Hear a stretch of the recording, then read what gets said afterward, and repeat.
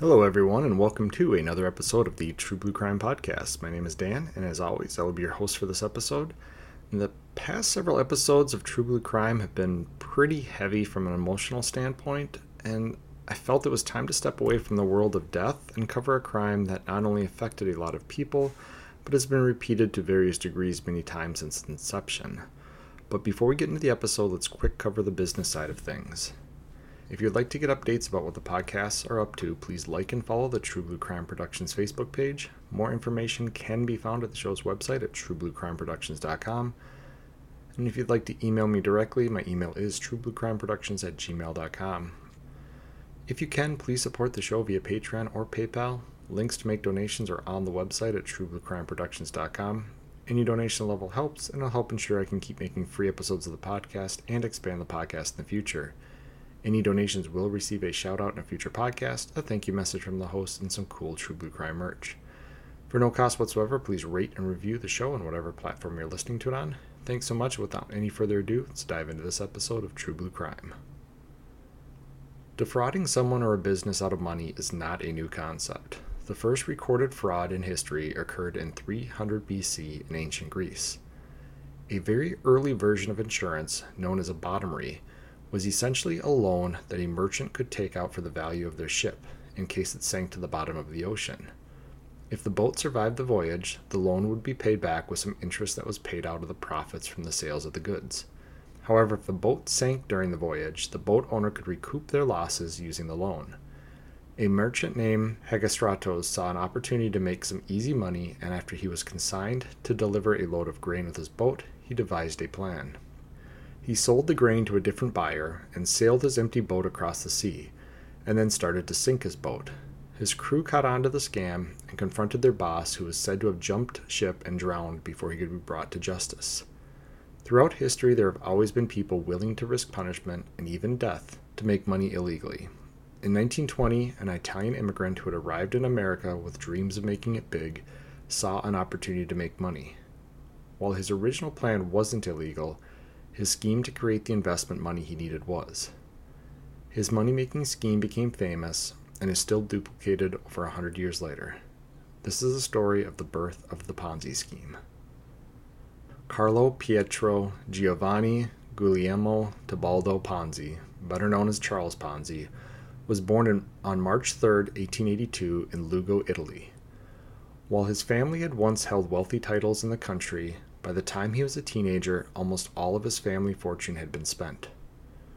He took what little money he had and enrolled at the University of Rome, and was a less than stellar student.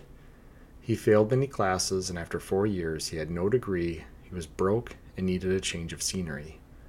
He used most of the last of his money to buy a ticket for a cross-Atlantic voyage that would land him in Boston, Massachusetts. He arrived on November 15, 1903, with just $2.50 in his pocket. He'd lost over $200 he had been given by his mother by playing cards and drinking on the multi-week trip. Charles had expected to land in America and be met with gold-lined streets and money for the taking. Instead, he found himself walking in mud. His saving grace was a prepaid train ticket out of Boston. His mother knew her son would lose all his money and didn't want him to be stranded on arrival in America. So real quick break here. That's a real quick summary of Charles Ponzi, and yes, I will refer to him as Charles and not by his full name throughout the rest of this podcast. Definitely seems like Charles is the poster child for financial irresponsibility. Whether it was his family spending their fortune, whether it was him spending what little money that he had, it was said that his mother purchased this prepaid train ticket because he'd been on so many trips before where he ran out of money and ended up being stranded, and the family had to figure out ways to get him money so that he could either return from the trip or continue on his voyages. So basically, he's so financially irresponsible that despite his mother giving him this money to start this life in America, she pretty much knew that on arrival to America, he would have nothing left and prepaid for this train ticket. So again, this is just kind of a preview of how financially irresponsible Charles Ponzi was. The prepaid ticket got him from Boston to New York, where he stood a fighting chance at finding a job as a non English speaking Italian. The problem was Charles was not a strong man. In fact, even he considered himself too weak for manual labor. With no formal education and an unwillingness to work hard for money, he bounced from job to job during his first 4 years in America and eventually Canada. And a lot of this I got from his autobiography, which you can find online. And it's interesting for two things. One is it's him telling the story, so I had to confirm a lot of the details with what is out there known about Charles Ponzi. But second, he was, I guess, very candid is the best way to put it, that he was just not cut out to be an actual working person. He said most of these jobs that he would work at, he would either be fired from or he would quit before he was fired from the job. Basically, it just sounds like he's probably one of those worst employees ever. If there was picture frames for that instead of employee of the month, if you could hang up a frame for your worst employee ever, I'm guessing it sounds like Charles would be on a lot of walls of businesses back in 1903 to 1907 in the New York area. But it was in Montreal that he landed his first banking job. Charles met a man named Luis Zerosi, and the Italian banker was running a land office business with investment options. The bank side of the business promised a 6% return on investment, more than double any other bank was offering at the time in Canada, which led to rapid growth. What Charles didn't know was Lewis was running a low-level pyramid scheme, one Charles would copy at a much higher level later in his life. And so while I say that Charles Ponzi is kind of the birth of this Ponzi scheme, the pyramid scheme has actually been around for a long time. And basically the way the pyramid scheme works, and the way that even his buddy Lewis was running his pyramid scheme, was that you take money in from initial investors, promising them a higher than normal return rate. That's not a sustainable return rate, but you pay them out on it with money from more investors. So basically your person at the very top of the pyramid, those initial investors, they're seeing the returns that are promised.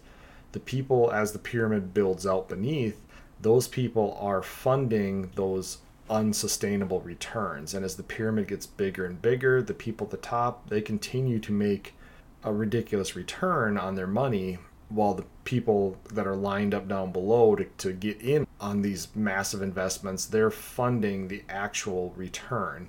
So there is no actual rate of growth. The only rate of growth is more money coming in from new investors. And this is what Luis was doing on a much smaller level. A 6% return isn't hard to return to people over the course of the scheme. It's they're giving you $100, and at the end of whatever your investment period is, you're giving them $106. So if you're having everybody give you $100, it's not very hard to take money from below on that pyramid and give that extra $6 to somebody at the top of the pyramid. And so if you're doing it at a low rate such as that, you can actually sustain it for quite a while, because the investments aren't actually growing at a rate that it's difficult to pay out if people want to get their money out. What we're going to find out is later on the amounts of money that Charles is turning around and promising people in order to build hype about getting those investments in makes it pretty unsustainable pretty quick. But even in his buddy Luis's case, eventually the money runs out and the bottom falls out. Investors stopped getting paid and showed up in force to demand their money back. New investors lost all of their money, and Lewis fled to Mexico, and Charles and a partner took over the sinking business.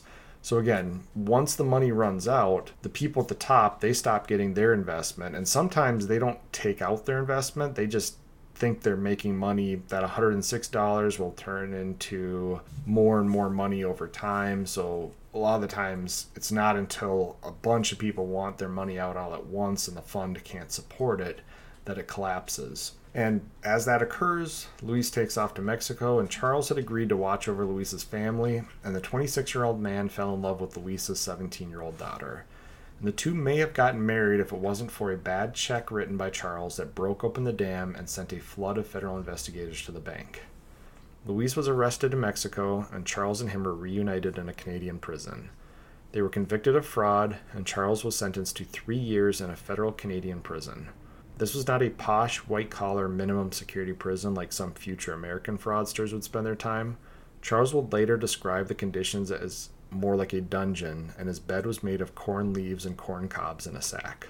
His first job was breaking rocks, and while he had done his best to avoid manual labor on the outside of prison, he found he was actually very proficient at it.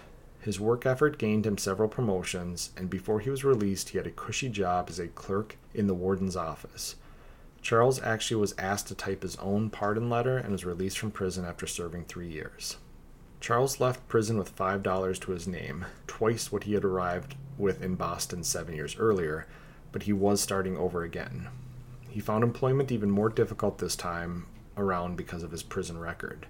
Eventually, his knowledge of both English and French landed him a job smuggling Italian immigrants from French areas of Canada to America. Within a few months, he was caught and sentenced to 2 years and 1 month in a U.S. federal prison in Atlanta, Georgia. Thanks to his ability to speak 3 languages, he landed a translation job and didn't have to do much manual labor. The prison housed a couple of high-ranking Italian mafia members, and Charles was assigned to translate their mail for the warden. He was also asked to make friends with the Italian prisoners to gain information. And while he didn't gain information to help the warden, he did learn a great deal about white-collar crime. Another prisoner named Charles Morse became a mentor for Charles Ponzi, as the one-time Wall Street banker had helped engineer a false rise in copper prices that led to the Wall Street panic of 1907. Charles Ponzi, already aware of banking practices from his time in Montreal, learned the ins and outs of Wall Street and realized the amount of money flowing through New York created massive opportunity for investment.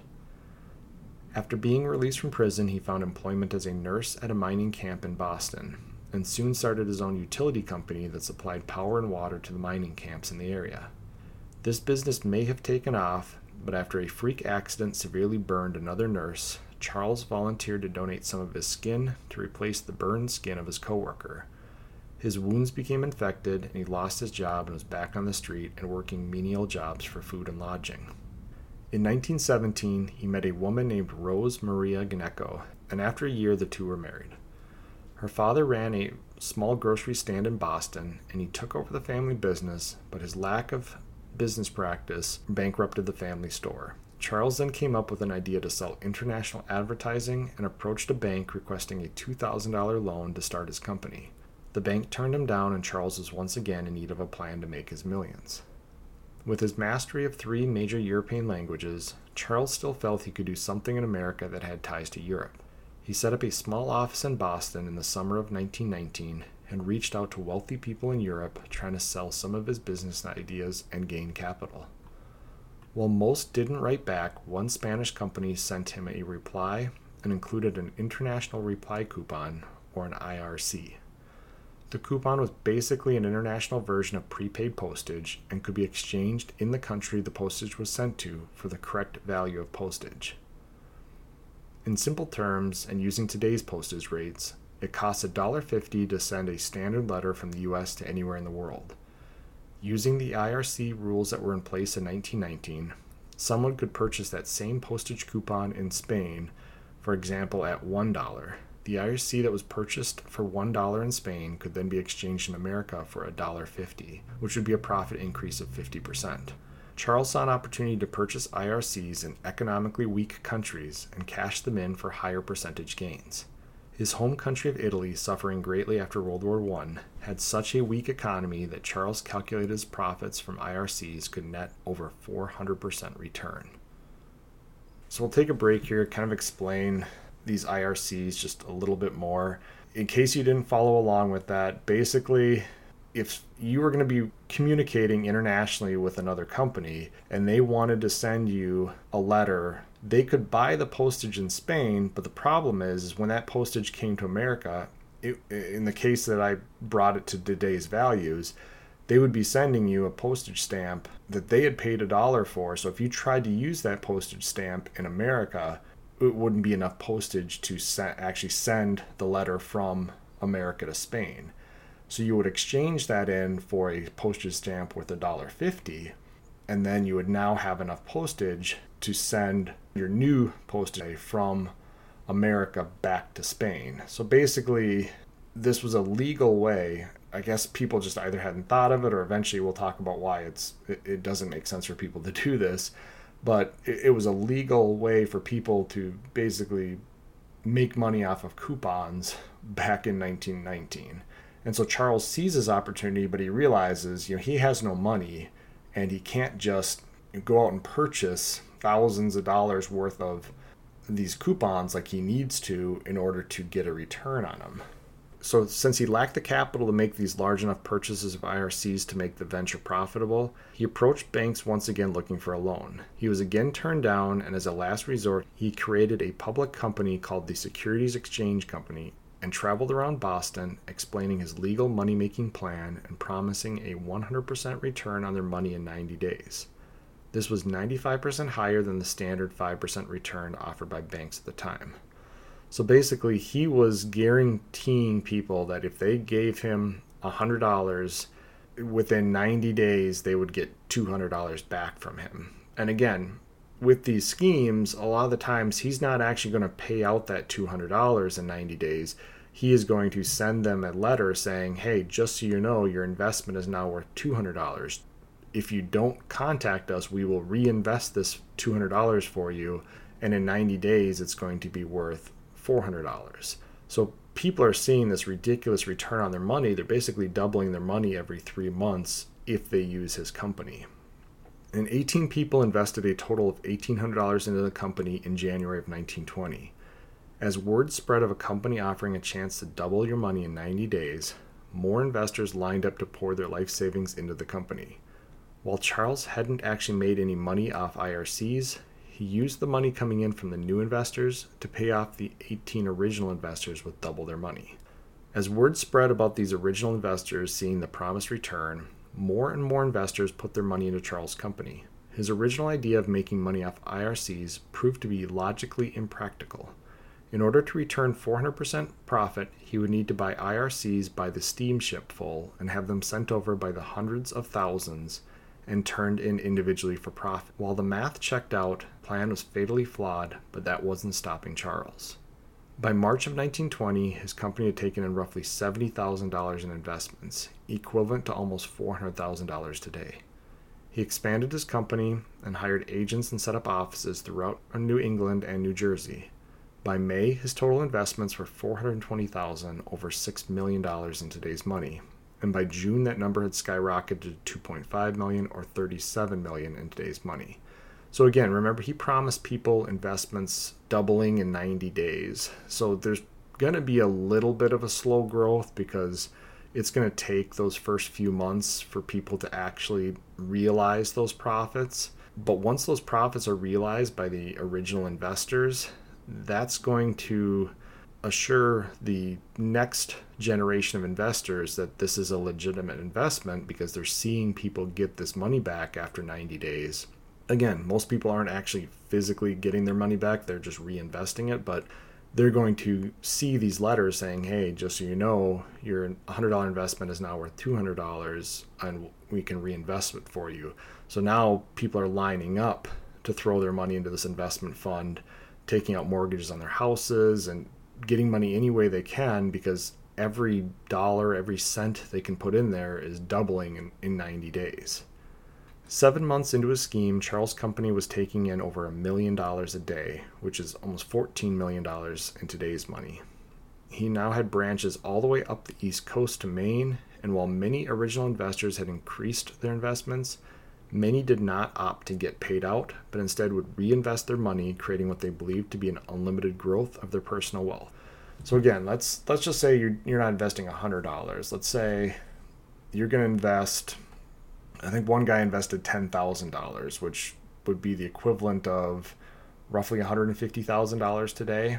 So if you're the guy that invests $150,000 today, if you believe 3 months from now that $150,000 is now going to be worth $300,000, and if you reinvest it, that $300,000 is now going to be worth $600,000 in another 3 months.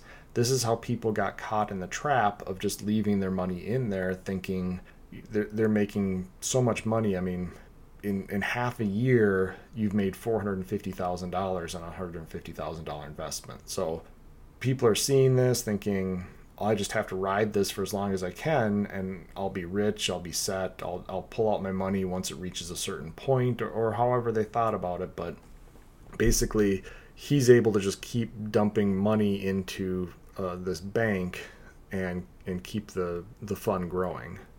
And Charles purchased the controlling shares of a bank in Boston and kept his growing fortune in the bank, and therefore there was no public paper trail for people to follow. If they had, they would have seen that the plan was actually losing money. Charles owed millions to early investors who had been promised double return on their money. Those that did cash out could get paid as the fund had plenty of money coming in, but if enough of the investors asked for their money at once, the scheme would not only go broke, they would owe millions more than they were obligated to pay. And again, that's because even though this fund has whatever it be $37 million in it, they owe investors probably $45 to $60 million at this point. So yes, they can afford to pay maybe half of the investors, but the other half aren't going to get anything if people come looking for their money.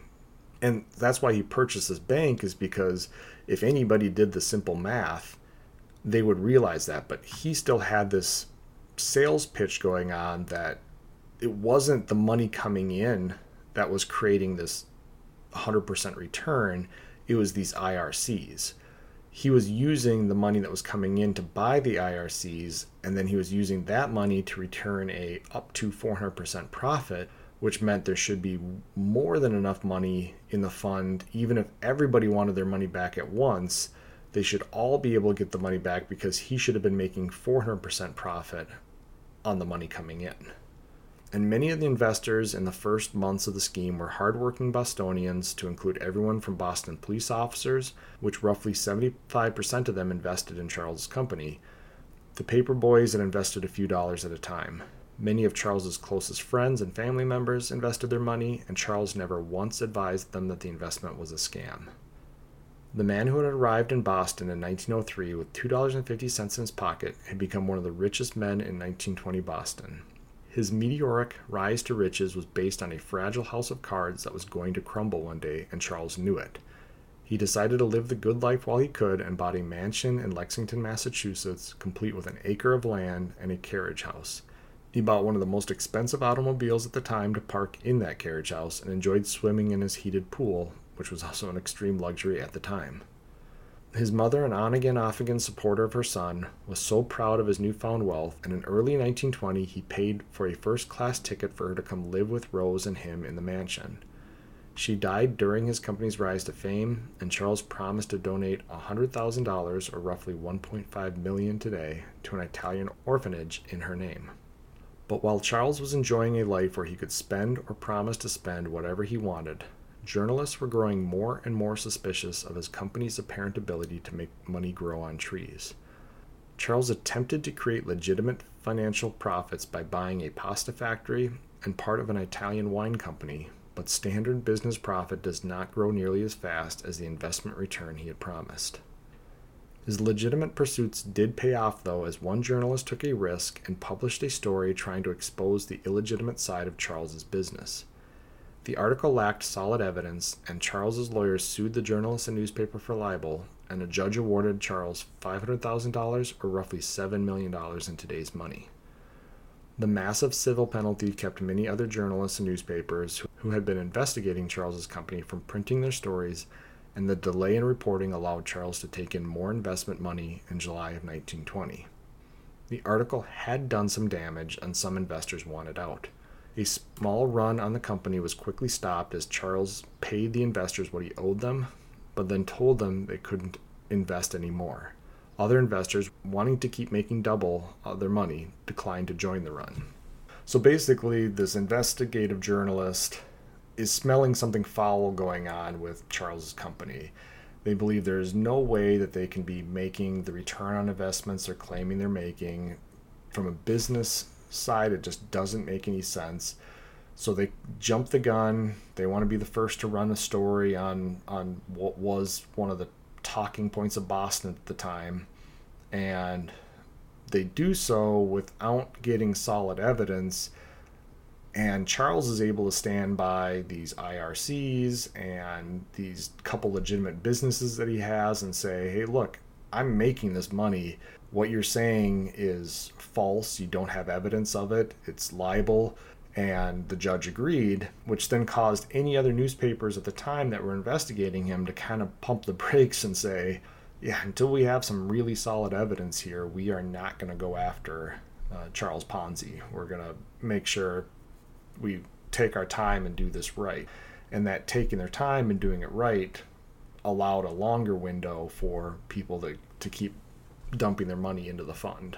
And then even the people that did want to get their money out, Charles was like, yeah, you can have your money out, but then you can't invest it anymore. So the people had to make a choice. It wasn't like they could take out, $200,000 and then say, hey, but I'll put another $50,000 back into the fund. Maybe Charles would have taken it. It seemed like he was willing to take people's money, but he had to kind of scare people away from coming and trying to get their money out. And one way to do that was to tell them they couldn't invest anymore. And that created that forced people to make this decision. Do I keep getting this ridiculous return of profit on the money that I have in there, or do I take it out and then I lose? I have to go back to a regular bank getting my 5%. It's going to take me 20 times as long to get that return on that investment through a regular bank. So for the time being, that one article actually made Charles a lot of money through the civil lawsuit, and there was a small run, but he's able to sustain it. And while articles against Charles' company were on a holding pattern, one article printed by the Boston Post on July 24, 1920, had confirmed with several investors that they were seeing high returns on their investments and seemed to corroborate Charles's claims. So this led to another massive round of investors dumping their cash into Charles' company. So while you have one article that is questioning what's going on here, that article gets quashed by this civil lawsuit. You have another article that goes out, finds some people, and seems to find evidence that people are getting returns on their investment, whether it be people that took their money out and got the promised return on investment, or of these notes that were being sent to them from the bank saying, hey, your account has grown by 100% because you've been in 90 days. It looks legitimate from the outside, so the newspaper runs an article saying, yeah, despite what that other article said, this looks legitimate, which then tells people, hey, this is safe. I'm going to go dump a bunch of my money into this fund. I want to get in on this, doubling my money as well. And shortly after this new round of investments, the state of Massachusetts started getting suspicious and assigned investigators to look into the company books. Charles met with the investigators and assured them his company was legit and offered to stop taking in investments during the investigation. This satisfied the investigators, and they agreed to give Charles some time to prepare his books for inspection. The Boston Post, the same paper that had just printed an article in support of Charles' company, secretly assigned several reporters to investigate the company surreptitiously. Within 2 days, the investigative reporters had exposed a rather large crack in the company's public image. Charles had continued to say his main form of revenue was profit made off the exchanges of the IRCs. And while the math did check out for people, a mathematician pointed out that in order to return profits on the millions that Charles had taken in with his company, he would have needed to procure and exchange 160 million IRCs in the last 6 months. Even if that was logistically possible, which it wasn't, I think it said it would have taken several Titanic-sized vessels to bring over 160 million of these IRCs. The truth was there's only 27,000 of these coupons in worldwide circulation. So Charles's plan was proven to be logistically impossible, and with solid proof of the deception behind his company, the Post ran a new series of articles on July 26th exposing the massive fraud. The newspapers hit investors' doorsteps, and within days, a massive run on the investment fund occurred. Charles met with investors outside his bank and assured everyone that the reporters were wrong and that their money was safe. He agreed to pay out to several investors who refused to take no for an answer, and after seeing some investors paid out, the remainder of the crowd agreed to keep their investments with the bank. But the articles and the run on the bank had caught the attention of Daniel Gallagher, a U.S. attorney assigned to Massachusetts. He ordered a federal audit of Charles's books, and it was soon discovered there were no books, just index cards with names and contact information. Charles attempted to hire a publicist to control the negative press, but after less than a day with Charles, the publicist realized the magnitude of the scam and went to the Boston Post and sold information he gained about the illegitimacy of Charles's businesses for $5,000 to the Post. The article, this time including actual numbers, such as the company being roughly $4.5 million in the red, led to yet another run on the investment fund. Charles was able to pay off this one last run, but was essentially bankrupt and started writing checks from the bank's line of credit. Another investigation was launched, and it was discovered that Charles' company was now about $7 million in debt and using the bank's line of credit to stay afloat. By August 11th, the Post was running stories about the massive fraud, and they had discovered Charles' criminal past to include his much smaller fraud scam in Montreal. Charles learned that he was going to be arrested any day for mail fraud and turned himself into authorities so he could pay bail and return home. He paid the bail on his federal charges, and then state authorities arrested him on separate charges, and he paid bail on that as well. The Boston Post advised the courts that they were going to print more articles that didn't favor Charles, and he might try to leave the country. Bail was revoked, and Charles was placed in prison and soon faced 86 counts of mail fraud. So basically, what he was ultimately charged with was sending those letters to his investors claiming that they had doubled their money, because his business model proved that to be inaccurate.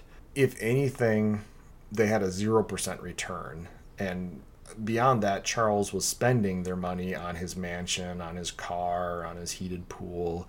So the company was losing money, but he had sent out enough of these letters to people saying, hey, just that 1,000 you gave me, I have 2,000.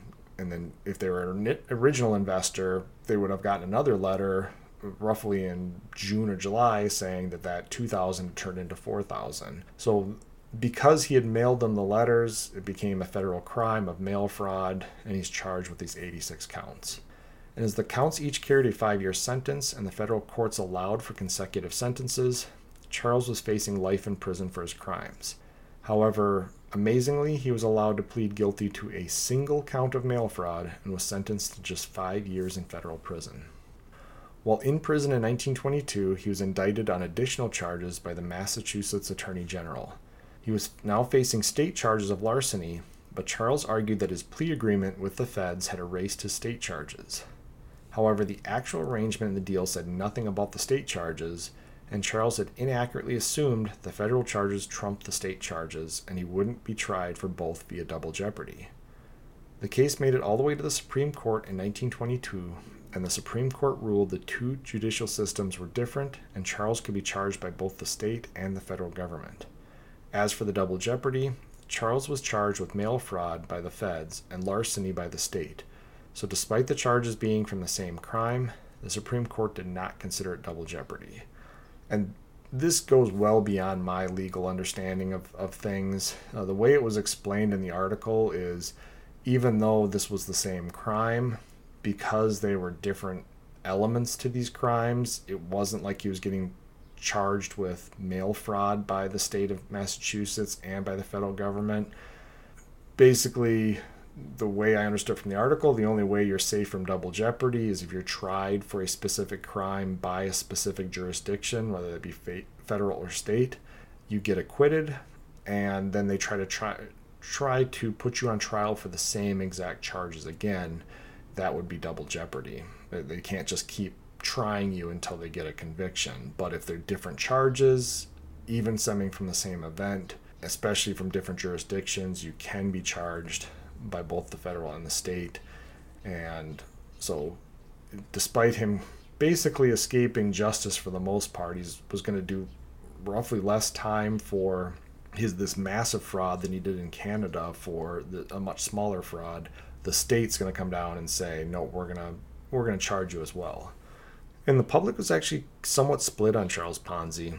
Some of his investors, especially the ones smart enough to take their investments during the scheme, supported him, while others, especially those who lost their life savings, vilified him. Charles went through 3 state trials before being found guilty of larceny and sentenced to an additional 9 years in prison. And this is where I found it strange, because in his state trials, it said in the article I read that he was acquitted, the first time around because he was able to convince the jury using his charisma that what he had done wasn't stealing from anybody. And the jury bought it and acquitted him, and it didn't explain how, but he was put on trial a second time, which resulted this time in a hung jury. And the third time he was put on trial, he was found guilty. So I don't know how that isn't double jeopardy if he's acquitted the first time around, unless there was some type of an appeal or a miscarriage of justice that the courts ruled that he could be put on trial again. I just have always understood if you're acquitted, you can't be tried again. So while I understood it on the federal state charges, I didn't understand how he got tried 3 times after being acquitted the first time on the larceny charges. But he's going to be found guilty of larceny and sentenced to an additional 9 years in prison. He was released from prison in 1934, having served 14 years for his crime. Public sentiment, driven by the stock market crash and the Great Depression, had turned on Charles completely, and most people were now calling for him to be deported. So if you remember, in American history, when he's going through his original trial, when he's kind of going through this stuff, this is the Roaring 20s. This is a time of parties and speakeasies and all kinds of different things going on in the 20s, and there is a lot of money flowing through the country. The stock market is doing well, all up until while he's in prison. You have the stock market crash of 1929, and thus you enter into the Great Depression. So by the time he's getting out of prison, the country's in pretty bad financial shape, and everybody remembers he's the guy that basically robbed a whole bunch of people, lived this lavish lifestyle. He owned and ran a bank, so he's basically everything that people don't like at this point. And so people called for him to be deported. He fought for a full pardon and fought his deportation, but he lost both battles. On October 7th, 1934, roughly 31 years after arriving in America, Charles was sent back to Italy. Rose, his wife, stayed in America and divorced him in 1937. And then Charles attempted to build a new scheme in Italy but failed. He finally found legitimate employment via the Italian airline Alla Littoria and was stationed in Brazil, but the airline was shut down by the Allies during World War II and Charles was laid off. He suffered a heart attack soon after, and while he survived the heart attack, he was left severely weak and could only find occasional work as a translator. Even this proved difficult as he started losing his eyesight, and by 1948 he was blind and then suffered a stroke that left him paralyzed on his left side.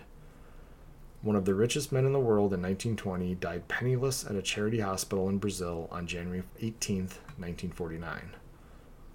The scheme that made Charles Ponzi famous is either called a pyramid scheme or a Ponzi scheme, has been repeated countless times over the last century.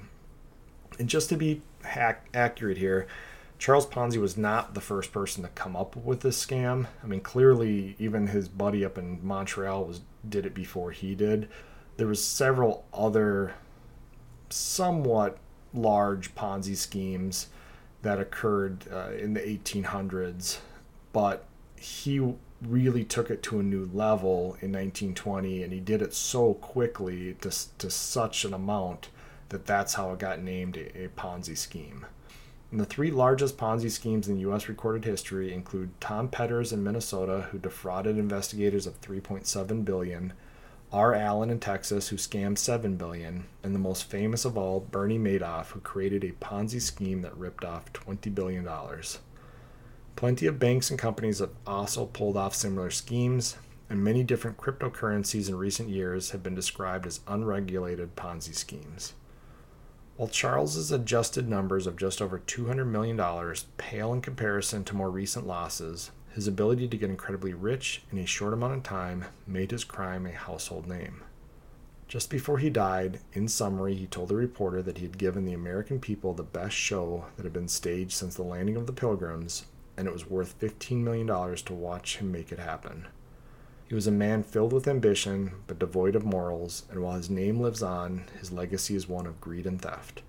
But that is the story of the birth of the Ponzi scheme. Thank you guys for listening. Stay tuned for future episodes, and feel free to write me at truebluecrimeproductions@gmail.com.